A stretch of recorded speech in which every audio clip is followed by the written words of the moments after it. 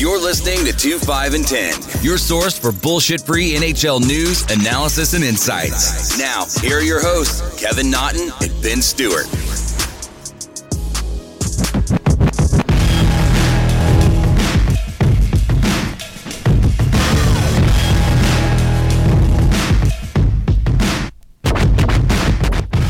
What up, everybody, and welcome to episode 97 of 2, 5, and 10. You know, there might not be 99 problems with Jay-Z, but there is one big problem in New York with Artemi Panarin. Benny, what up? It wouldn't be a podcast episode without something completely out of the norm happening to the Rangers or the Rangers organization. So par for the course, I think. Par for the course? Well, you want to take it away and start with the star in New York who is in some trouble back home in Mother Russia, but it could be carrying over to here? Yeah, I mean, Artemi's got to change his leg kick from an up kick to a leg drop when he gets back to Moscow, I think. But so completely out of the blue yesterday that the Rangers announced that Panarin is taking a leave of absence for the team. Indefinitely, there's really no timetable for his return. I personally don't think it's going to be too long here because I can't imagine him sitting out like a month. So what's going on is a report surfaced out of Russia where a former, I guess at this point, former friend of Panarin and a head coach in a KHL and staunch Vladimir Putin supporter, Andrei Nazarov. You might remember him from his heyday of being a goon in the National Hockey League in the 2000s. Reported that back in 2011, Panarin forcefully, with multiple blows, punched or shoved down an 18-year-old female and then punched her while she was on the ground. The Rangers released a statement immediately refuting that story, saying it's obviously a political hit job of Panarin, who is in support of the Russian opposition leader, who is now imprisoned in Russia after returning there. So obviously this is a very standard Mother Russia, Father Putin attack job on someone who's not a supporter of him, and using Nazarov, who's a really big supporter of Putin, to go after Panarin here. So, like I said, Panarin's on a leave of absence, no timetable for when he returns, but we were saying this before we started recording. How does Panarin, who is at this point a multi-millionaire, not get any of his family that he's concerned about at this point in time out of Russia, knowing that he's not a Putin supporter and that could lead to trouble down the road?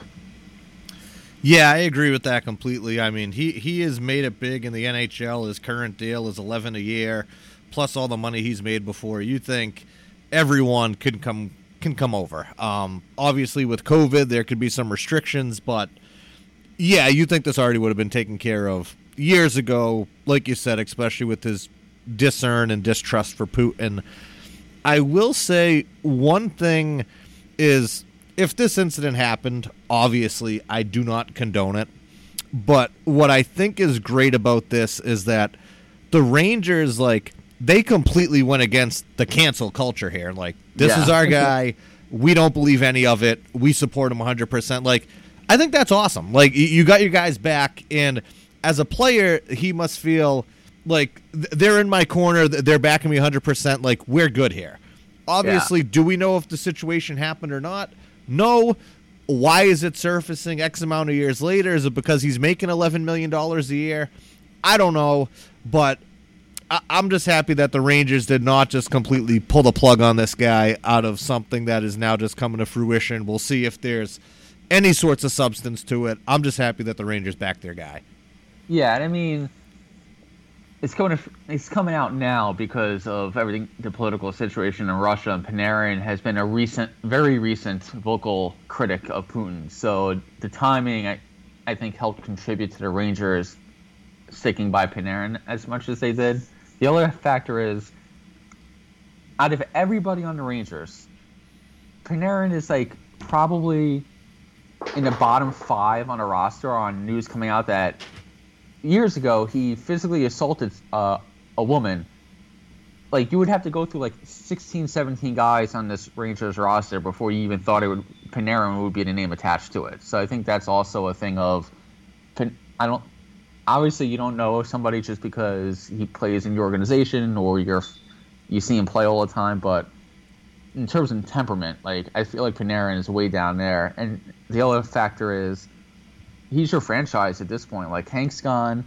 I know Fox looks real good on the back end. Mika is Mika, but Panarin's your dude. So I think this also sends a message to other players around the league of New York is a Class 1 organization. I don't think anybody has disputed that, especially off the ice. Right up there with like the Bruins culture and everything else. And this is just part of that culture building of we know this guy, we trust this guy, and we're going to go to bat for him here. Well, you did say one thing in that is at least uplifting. Hank coming out today with the video. He is up and running. I'm assuming recovering from surgery. He posted a video of A, first he was driving, and then B, he was at the rink taking some shots. So a comeback for the King could be a possibility. Yeah, I mean, it's a quick recovery. I wonder if he's just doing it as part of his rehab of like testing out the heart, getting in some cardio in, or if it's actually something where the doctors, like he's doing this so he can go to the doctors, get tested, and they can clear him or not. I would be stunned if he was cleared to play this year after having open heart surgery. If he's cleared to come back and the Caps don't win him a Stanley Cup, they should just fold as an organization. But I think this is more along the lines of just testing it out and everything else and seeing how it goes. He may get cleared to play next year, but at that point, is he going to go back to Washington?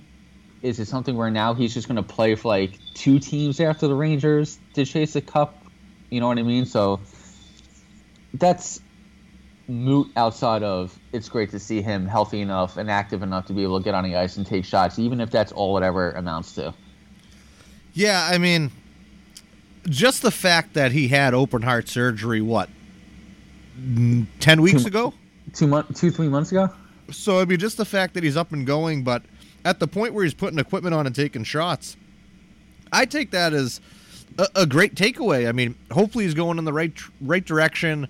Like you said, who knows if he actually plays this year, but that doesn't close the door for next year if he's up and going, and I'm sure someone would take Hank in a heartbeat. So, I mean, there's definitely light at the end of the tunnel. Yeah, and the other thing is, if anybody follows him on Instagram, he's been posting like recovery stories on his first runs, just like videos of him giving like health updates. He's lost a lot of weight, so I don't know if he's in game shape at this point. So I think this is more so just testing it out and seeing what happens for next year. But I will say, the Seattle expansion draft is this summer. The Rangers, they might leave somebody like Georgiev unprotected. And if he's claimed or if they trade him because he is Igor's coming up for RFA, they do have a couple of young kid prospects coming up. They may not want to keep a backup goaltender making almost $3 million a year. If they move him, hey, there's an opening backup goaltender to Igor. Hank back in New York on a 1-year deal. All right, so you heard it here first. Hank back to New York next year. 1 year, $1.5 million, playing playoff incentives, and then make one more go of it. All right.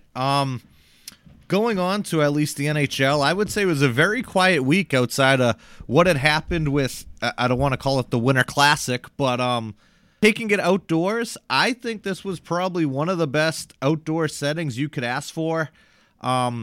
Unfortunate with the first game with Vegas and Colorado where they had to push it back because the ice started melting. But I think the NHL proved something here, and the proof was that they can basically put the game anywhere now. I mean, they put it right next to the mountains there. I think going forward, they get away from stadiums, and they make this... Listen, how good would it be if they built a rink in the middle of Central Park? How good would it be if they get a fucking carrier ship and they build one right in the fucking Hudson River and you got the New York skyline? What if they do it right in the middle of the fucking Charles and you got the Boston skyline? Like, I think now they've proved they can put a rink anywhere. The sun was setting. There was snow on the mountains. It's made there. Make it happen. Like, make this as interesting as possible, because I do feel like I love January 1st for the Winter Classic because you're hungover as shit. You're on the house, you're on the couch, you're watching hockey, all is good. But now if you can put it to the next point like this, like I get this was COVID. I get that you needed to do something secluded. I get that going forward, obviously you want as much revenue as you can, so you can't just build a stadium in fucking Central Park, but like, how awesome was that, dude? Like, that was fucking incredible.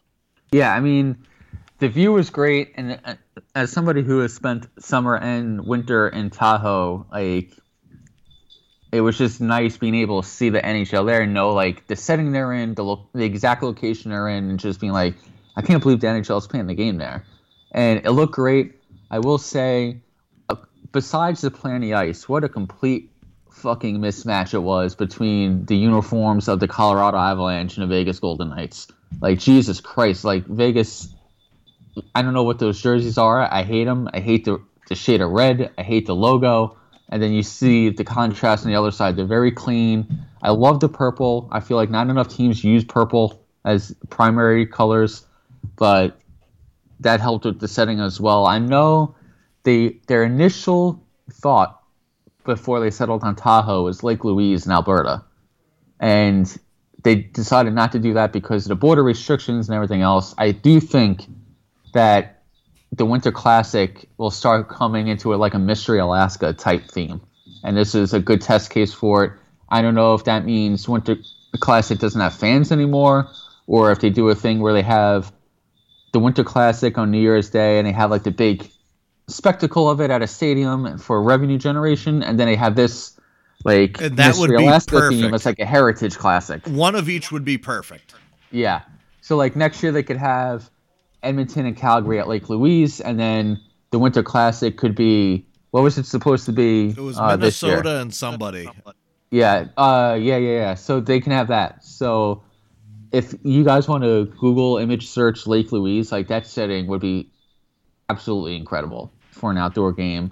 And so who's yeah, to say I'm on board with you. Even the year after they go to Banff, like I think Banff built into the way it's built in there next to that Marriott up there, like the Fairmont they have, it looks like a Harry Potter castle. Like I think the NHL, if they do it right, they have endless options right now, and you need to strike while the iron's hot, especially with a new TV deal and everything else coming up. Yeah, dude, you can even have to help with Seattle. I know it's not necessarily within any of these teams' boundaries, but you have Crater Lake. You can have Vancouver versus Seattle in an outdoor game. Like, Google image search that shit. Like, if they can pull that off, that's another incredible outdoor atmosphere they have. They should definitely have one in Alaska at some point. Alaska would be dope, like a real-life Mystery Alaska. Yeah. Have the Rangers play up there. Yeah, all right, I guess. I mean, they only beat a bunch of nobodies, so whatever. But yeah, I was a big fan of the setting. Maybe they learned their lesson and they'll have it be like a 4 p.m. West Pacific Standard Time start instead of like noon, where it's like the height of the day with the sun. Yeah, they'll have to figure out all that when they get there. One thing I think they need to figure out, we brought up the Colorado-Vegas game. Vegas, what is going on with the goaltending there? It seems like Marc-Andre Fleury is now back ahead of Robin Lehner. They have $12 million on the books for the next 2 years in goaltending. Is one of them gone, Benny? One of them has to be gone because they were basically so pressed against the cap that they're running 3 centers on their depth chart of, well, we'll see what happens. Like, they have William Karlsson 1C, and then they're like, okay, we'll see how Roy does and Chandler Stevenson, and it's just like hoping for the best because they couldn't make any more moves. So at this point, I think they're going to have to clear space there. The Pietrangelo deal, yes, he's a great player, but I would rather have spread out that money a little bit more, to be honest, especially when you have a guy like Theodore already on the back end. But we'll see. I do think one of them gets moved, and it's pretty surprising the way Leonard's been playing. .890 save percentage this year. I know he's currently, day-to-day still at this point, but Fleury's been playing out of his mind this year. Yeah, and I feel like obviously having incredible goaltending it's not a bad issue to have, but when you have $12 million on your books, that's tight, especially on a team that was trying to unload as much as they could right before. So, like, if you can take off another $4 million off your books, I mean, that opens up a lot, especially with the high-end numbers that they're paying. Mark Stone, 9.5, Max Pacioretty, 7, William Karlsson, 5.9, Riley Smith, 5, Marcia Show, 5, Alex Tuck, 4.7. Then you look at Pietrangelo, 8.8. You get Shea Theodore for 5.2, Alec Martinez for 4, and then Flowers making 7 and Leonard's making 5. Like, yeah, I think you have to move on from one of them just to alter your cap situation a lot better. Yeah, I mean, I appreciate what Vegas is doing. Like, they had that incredible first year, and you want to keep the thing going. Their prospect pool isn't that great. Their veteran core is getting up there. Like, it's surprising for an expansion team to be kind of this old team-wise. I liken it to back in the day, you had the Florida Marlins and the Arizona Diamondbacks. And the Diamondbacks, like 3 years after playing, made it to the World Series and won with like an extremely veteran roster. And the Marlins were always rebuilding and young. So I appreciate what Vegas is doing. They're going for broke. I just think broke is going to be coming up a lot sooner than they probably hope for. Yeah, unfortunately for them. In terms of the outdoor game itself, like, your Bruins basically put on a fucking show against the Flyers. The only thing that looked good for the Flyers was Kevin Hayes being mic'd up. What are your thoughts on the game itself and like what the Bruins have been up to? So I will say this. I will not say we completely shit-kicked the Flyers due to, did you see how big their COVID list was? Like, all their big names were on the COVID list. I know currently all the NHL is battling COVID and in and out, but I mean, there was some big names, Giroux, Lawton, Connecticut. Like, those guys weren't even playing for Philly, so I'm not going to come in and say that we absolutely shit-kicked them or anything else. You're not going to hear that out of my mouth. But Kevin Hayes mic'd up was absolute gold. How come? How come he's sitting there and they're about to do you're in warm-up. They're about to do one of the ones where you dump it in, you come in, you regroup, you take a shot on the goalie. And he asked the other guy, and he goes, hey, how come it's called naked, but it's not called baked? And, dude, I fucking lost it. Like, it was hysterical. Like, I was not expecting that. But I mean, in fairness, very good point by Kevin Hayes. I was not expecting that. As for our weekend review, we had our Tuesday game against the Devils that was postponed. We played them Thursday. We ended up losing, and then we ended up going to Tahoe. Yes, we definitely got the better of the Flyers. We absolutely killed them in our pregame attire. Pasta with the sunnies on there, coming out afterwards where he got interrupted because he was dancing the Barbie girl and he had to answer questions for the media. Very much a Macho Man / Bret Hart in the mid-90s look. Yes. I think Pasta's starting to blossom into a superstar. The kid, the amount of goals he's scored in as many games as he has played, the personality that he has, I think he's coming to the top. You push him along with Brad Marchand, you push him along with Patrice Bergeron, and I mean, I don't want to say the perfection line, but my God, the perfection line. It is. I hate that name, by the way. I mean, like, I fucking hate the perfection line. Like, oh my God, nobody's perfect. Marchand's a fucking bag who takes stupid penalties. That's not perfection. He is damn near close, my friend. And yeah, the boys are just playing. They ended up going into that game. Kevin Miller stayed back. David Krejci stayed back. Not really an update on either of them. I guess Miller was just kind of maintenance with just the amount of games he's been playing and what he battled the last 2 years, so they kind of just kept him back. John Moore, my boy. Fuck, man. I texted Phil and I texted Mainsy the other night during the game, and I said, John Moore is me. Like, KC Naughton is fucking John Moore. This motherfucker goes into the lineup, doesn't miss a beat, has the same ugly skating stride I have, like bent over, hunched over, fucking wheeling your body as fast as you can.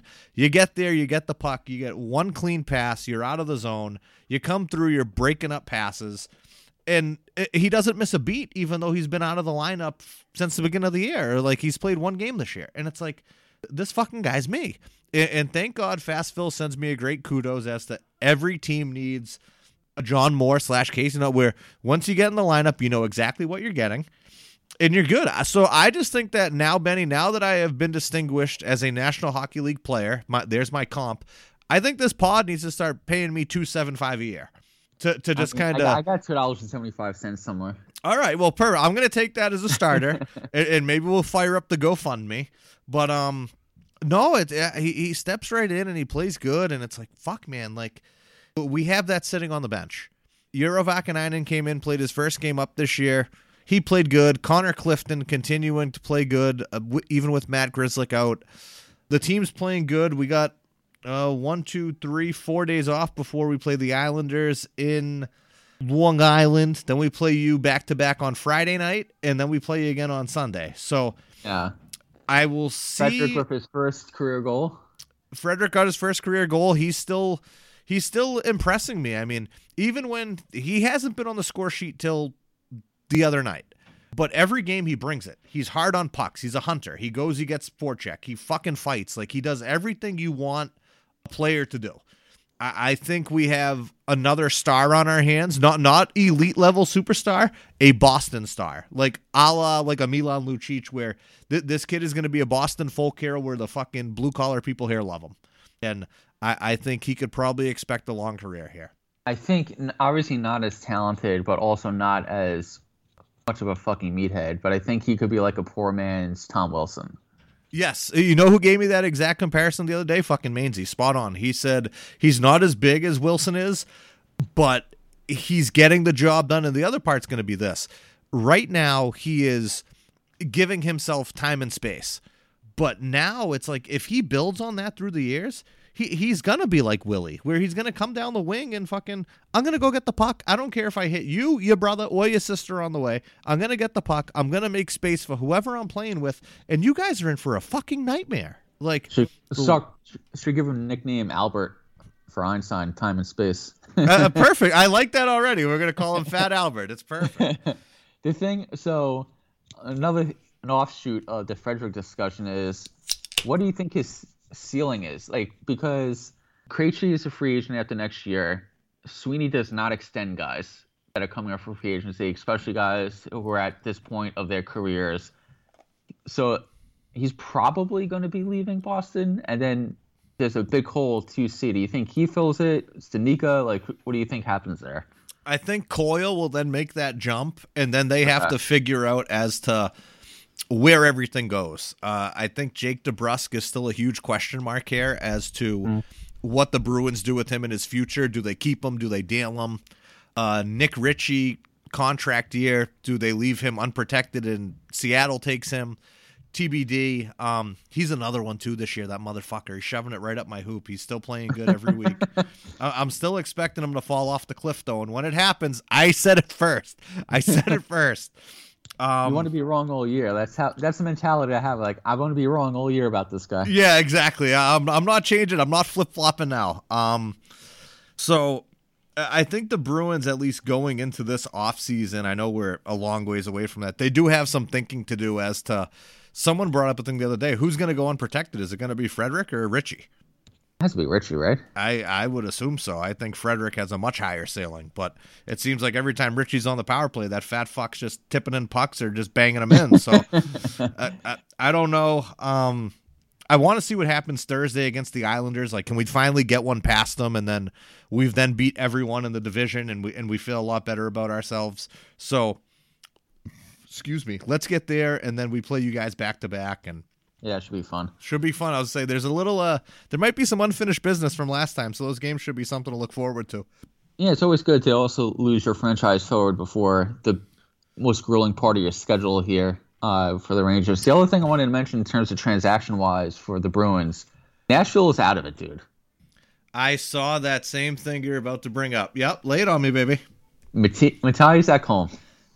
This is the only thing, at least for me, being a forward thinker and going forward. I agree. Nashville is out of it. It could be because your boy's down there coaching. I'm not, whatever is what it is. But the only problem we currently have is we have a lot of young D-men. Mm-hmm. With that, do you think we bring in Ekholm? Just throwing it out there, we bring him in, and then do we leave one of our guys unprotected? Like, because, already off the get-go, we're keeping McAvoy. We're keeping Carlo. If we bring home Ekholm, we're keeping him. We're going to keep Grzelcyk or try to. And Connor Clifton's been playing out of his mind. Like, I just can't see you letting a right shot, right D go. I mean, you could always move him for a cheaper DeBrusque replacement. I mean, like, if we ended up getting rid of DeBrusque at some point, like, I have no issue with that. I don't. I just want it to be well worth it. Like that's all. Because I feel like Jake DeBrusque has Phil Kessel-esque written all over him, where we're going to trade him, and then he's going to fucking light it up, and everyone's going to say, see, I told you so. The kid can play hockey. You guys don't know what you're talking about. So I just want to, like... The thing working against DeBrusque is he was developed by you guys.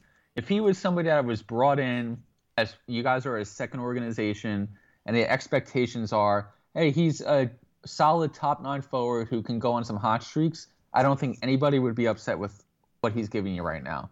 But because you guys developed him and the fan base had all these expectations for him not meeting those expectations, even though he might end up being like a quality NHLer, he's doomed in Boston. Like, I think might end up being a guy who just needs to get out of his first city for all that pressure's off him, and he can just be who he is. And I mean, and that could be it too. I mean, it could also be because that 15 draft, that 14, 15, 16, like that was a huge miss. So that could be it too. But now asking you, just curiosity, Ekholm is under contract for this year and next year at 3.75, 30 years old. Is it worth the Bruins to do it? Like, say he comes out of this at 32, do we give him another couple years and then on our way? Like, I don't know how to feel, especially with Seattle. Like, Seattle's just my one thing that holds me back. If it wasn't for the expansion draft this year, I would say absolutely bring him in. I think so. The thing is, you want to maximize the window that you guys have now that is almost close to closing over the next, 2-3 years, probably. And not saying that you guys are going to tank and be a bottom feeder, but legitimate, you guys enter the season as a top 3 or 4 Stanley Cup contender. There's going to be a transition phase at some point. Mm-hmm. I think Ekholm helps you with McAvoy. And I know McAvoy has really developed this year as two-way game. I think he fills that role nicely, and you worry about his next contract when you need to worry about it. And my only concern with the next contract is I don't feel like Ekholm's the type of guy that ages gracefully, his game. Because he's like Edler in Vancouver, who I know is still around, but he's overpaid now. Once he doesn't have a lot of offense to go with already, and he's not a physical stay-at-home shutdown guy. So once that offense goes, then he's kind of just there, and it's okay, is he worth being in your top pair? Probably not. Is he your second best left-hand shot guy? Probably not. So he could be an overpaid third pair guy. So I think if the cost is worth it or good enough for you guys, you bring him in, and then you just ride it until you need to make a decision. And I mean, that could be it, but it's when you look at the other shit that's with it, it's we already have John Moore at 2.75. So yeah. to bring in another guy who's $1 million more, obviously Ekholm and Moore are on two separate things. But if we can keep John Moore on the bench and just bring him in as we need him, do we really need Ekholm? And that I don't know. I just don't know. Much better than Moore, though. No, I agree. I'm just saying that with everything that's been going on, it's I didn't even mention before Jeremy Lauzon, who's been playing with McAvoy. I do like Lauzon, dude. So it's we're gonna have to protect guys, and I think we might have to go with what Nashville did a couple of years ago, and go with you need to protect more Ds than forwards. So I think that's gonna be very interesting and cream of the crop wise. Seattle's gonna have to pick an offensive guy because we're gonna protect our back end. All right. Well, you always want to protect your back end. That's what they say, pal. Yeah, so, I mean, just quickly with the Rangers, we played the Devils. It was the first game the Devils played in 3 weeks because of their COVID outbreak, and they curb stomped us again. It wasn't even close. That was really eye-opening. And after that loss, when the Rangers went on a road to Philly, Quinny and his coaching staff had a meeting with JD and Gorton about, what the fuck's going on? And they pulled out a win in the shootout. Kakko and Panarin looked good in the shootout against the Flyers on the following Thursday. Then they played pretty well, beating Washington on the road. So this is like this stretch of games here, starting with their win against the Flyers last Thursday and their win against the Capitals on Saturday, is basically going to determine what this season is for the Rangers. Because right now, they're 6, 7, and 10, but basically they're 6 and 10 on the year.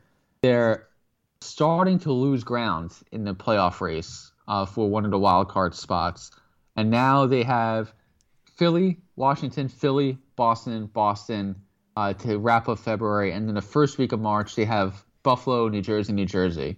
Then I know I'm looking ahead a couple weeks. It's Pittsburgh, Boston, Philly, Washington. They have the trade deadline coming up. I think if they finish the first week of March and they go 0-3 against the Flyers and then the back-to-back against you guys, they're going to be looking at it it's almost like a Nashville situation. All right, maybe we're not going to be going on a run here because we have that looming schedule that I just mentioned coming up. Even if we go 500 there, we're not going to make up much ground. What are we doing at the deadline? And I think that's pretty disappointing for where we came in. Nobody expected them to be a cup contender, but to be on the outside of the bubble and competing with the likes of the Devils at this point is really disappointing. So I think you start looking at, okay, upcoming free agents that they might want to move. Did they move a guy like Strome once Heedle comes back? Maybe they can find a taker for D'Angelo just to get his full cap hit off the books, or they just leave him exposed for Seattle for the expansion draft. It's not much you can do. Like, most of their upcoming free agents are bottom of the roster depth guys. So I think it's improvements around the edges, or not improvements, but like moves around the edges as you're coming up for the deadline if things don't go so well. And then you really start evaluating the rest of this year. Is Quinn the right guy? And I'm just saying that even if I was a fan of Quinn, you got to evaluate the rest of this year, the guys on your roster, the coaching staff, and make changes. Because if you go through next year and things are pretty much back to normal for the most part, and you're still scuffling along at 500 or just above 500, you're wasting Zibanejad, who's a free agent after next year. You're wasting the prime of Panarin. Kreider's getting older. Like, you got to start making moves here. And just like one random question, how many years has Quinny been at the helm there now? This is his third year. This is his third year. So, I mean, on average, when you hire a coach, it's about 3 to 5 years is your expectation as to what to get. Do you think this is one thing that could be his saving grace, is that this year alone on the cap, you guys have just about $13 million in buyouts. So going forward to next year, that drops off to about 4. I mean, that's a lot of money that you guys can put in different places. Like, I don't anticipate you guys bringing back Brendan Smith or Jack Johnson. Oh, Jesus obviously, Christ, big deal. I'm done. No, but it's like, obviously you try to trade them and just get something if you guys are completely out of it. But it's like, okay, you have K'Andre Miller coming in to fill a role, but those other 2 back-end spots, like, are your other defensive prospects ready for that? Or are you going to try to look elsewhere to fill that void? I mean, you got Miller, who's not looking at a place on the first pair. They've used him with Trouba, the matchup against Crosby, Malkin, like Barzal, and he's looked good. So I think they lucked into a first pair left-hand shot partner for Trouba. I don't think that was part of the plan. I think they were going into the year probably expecting to play Brendan Smith or Jack Johnson on a first pair. Fucking shoot me. And Miller kind of developed way quicker than they expected. But behind him, you have Lindgren with Fox. Like, I don't mind Lindgren at this point. Once he starts coming up for, like, arbitration and money, like, he's a guy you can move on from. I know he's a heart and soul guy, but he's one-dimensional. Behind him right now, you have Libor Hayek, who's actually played pretty well. And the fact that he couldn't get ice time ahead of Smith and Johnson until both guys were hurt is kind of like, what the fuck's Quinn doing here? But they have a couple guys. You have Zachary Jones, who's supposed to be the left-hand shot Adam Fox, and if that's the case, fucking splooge everywhere. Matthew Robertson, big kid out of Western Canada, 6'4", 220, and he apparently is another big guy who can skate and contribute offensively. So there are some guys coming up. Obviously, you can't just bank on all of them just developing on a linear level and, hey, this guy should be ready for 2022, so he's going to be ready. He might need another year. So I think they'll probably bring in cheap, like 1 year guys for the back end, like Jamie Oleksiak, bring in additional toughness, and have the young kids bide their time at Hartford, or if they earn a spot, they earn a spot, and then you move on from the guys that you signed as veteran free agents. I think my biggest thing is up front. Now you've had the second overall pick, Apokako, have a terrible rookie year. He's looked better this year, but my fucking fear is they're turning him into a two-way forward. He's not a two-way forward. He's played better defensively. He's using his body, but we didn't draft him second overall to be Drew Stafford. You know what I mean? Jesus, you don't want Drew Stafford. Like, Jesus, like, can you let the fucking kid play? So I understand, like, you don't want a guy out there who's like, remember Sergei Kostitsyn? I do remember Sergei. Remember that defensive play where he just stopped skating? Like, you don't want that, obviously, but like, you don't want to like suffocate the kid's offensive game for that. So that's my one concern is you had a kid like Kakko who everybody said he was the most NHL ready forward in that draft, who's had a year and a half of, with those expectations, disappointing play. Now you have Lafreniere, who's supposed to be not Connor McDavid level, but like the tier underneath that. 2 goals in a year, 2 points. Like, now we have now I know he's young. He's 18, 19. Can't expect him to come in. But this is 2 straight years where you have a first overall and a second overall come in and not do shit in the system. You have Mika, who I guarantee you is probably dealing with some type of injury, not playing well this year. Strome's not playing well this year. Kreider's not playing well this year. Buchnevich, like, the Rangers' defense is actually really fucking good.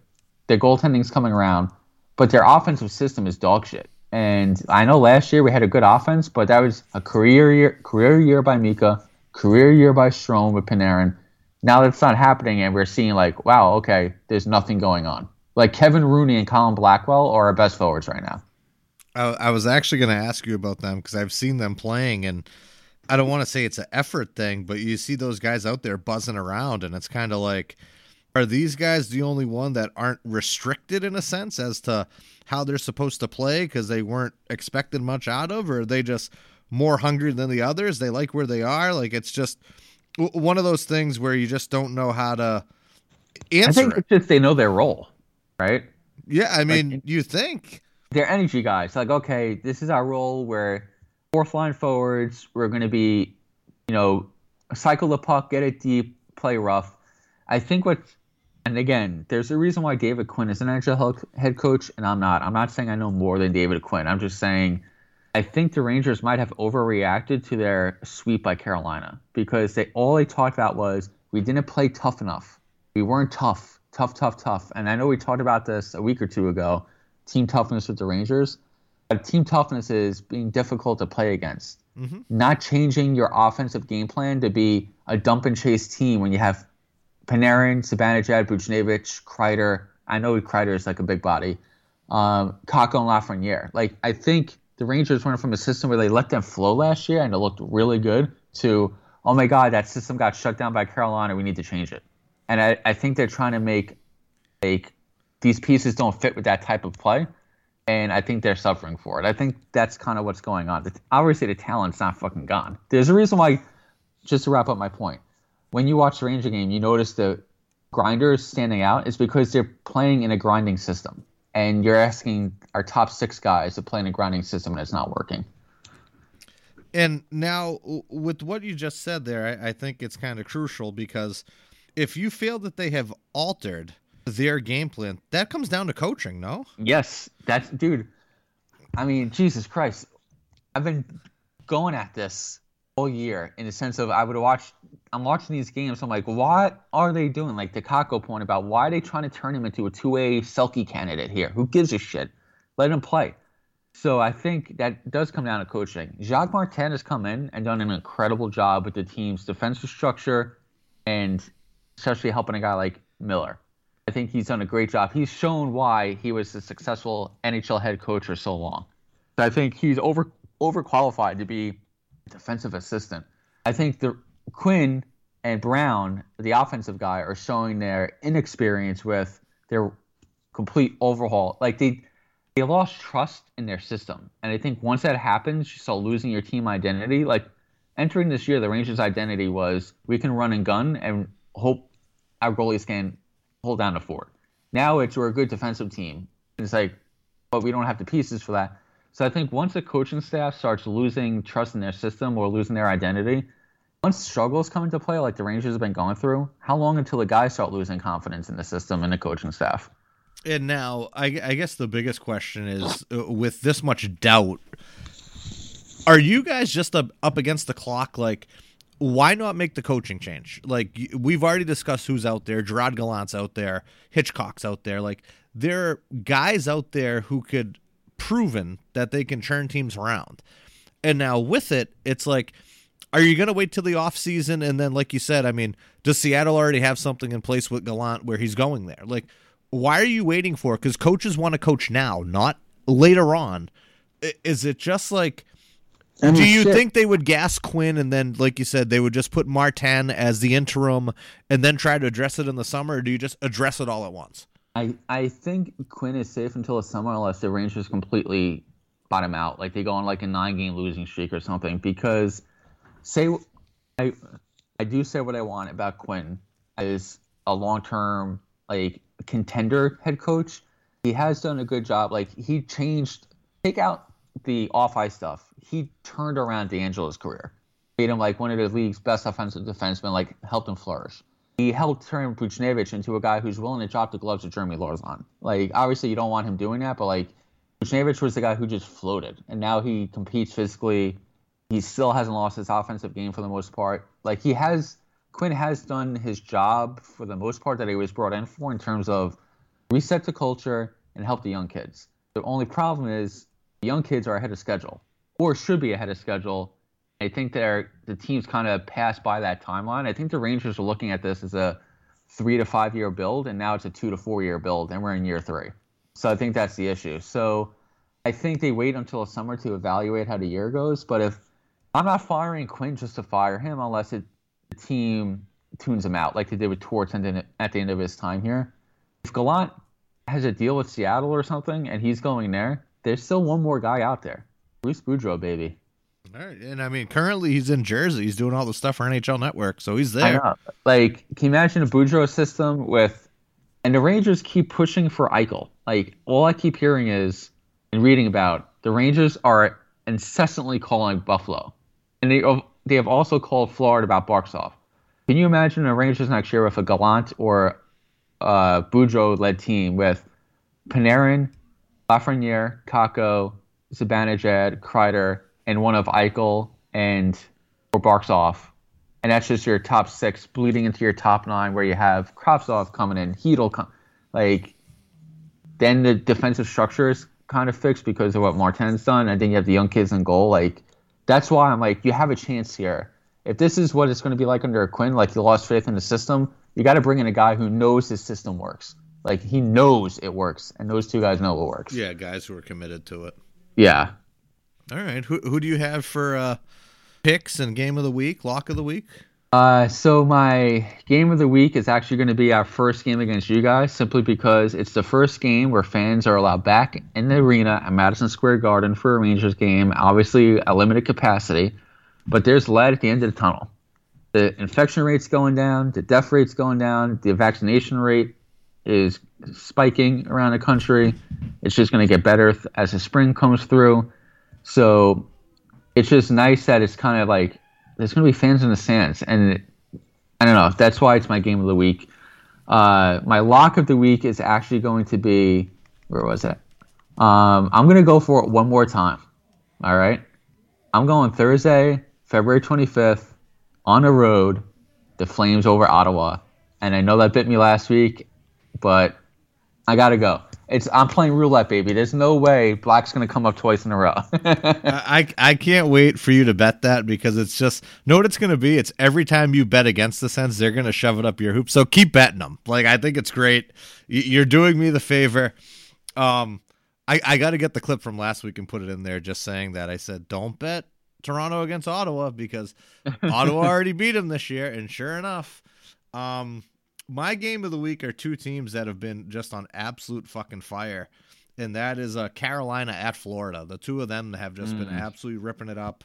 Florida, great year, man. Yeah, I mean, ever since the delayed start and the COVID, like, they've been tearing it up. As for my lock of the week, I'm going the Bruins at the Rangers on Sunday in prime time.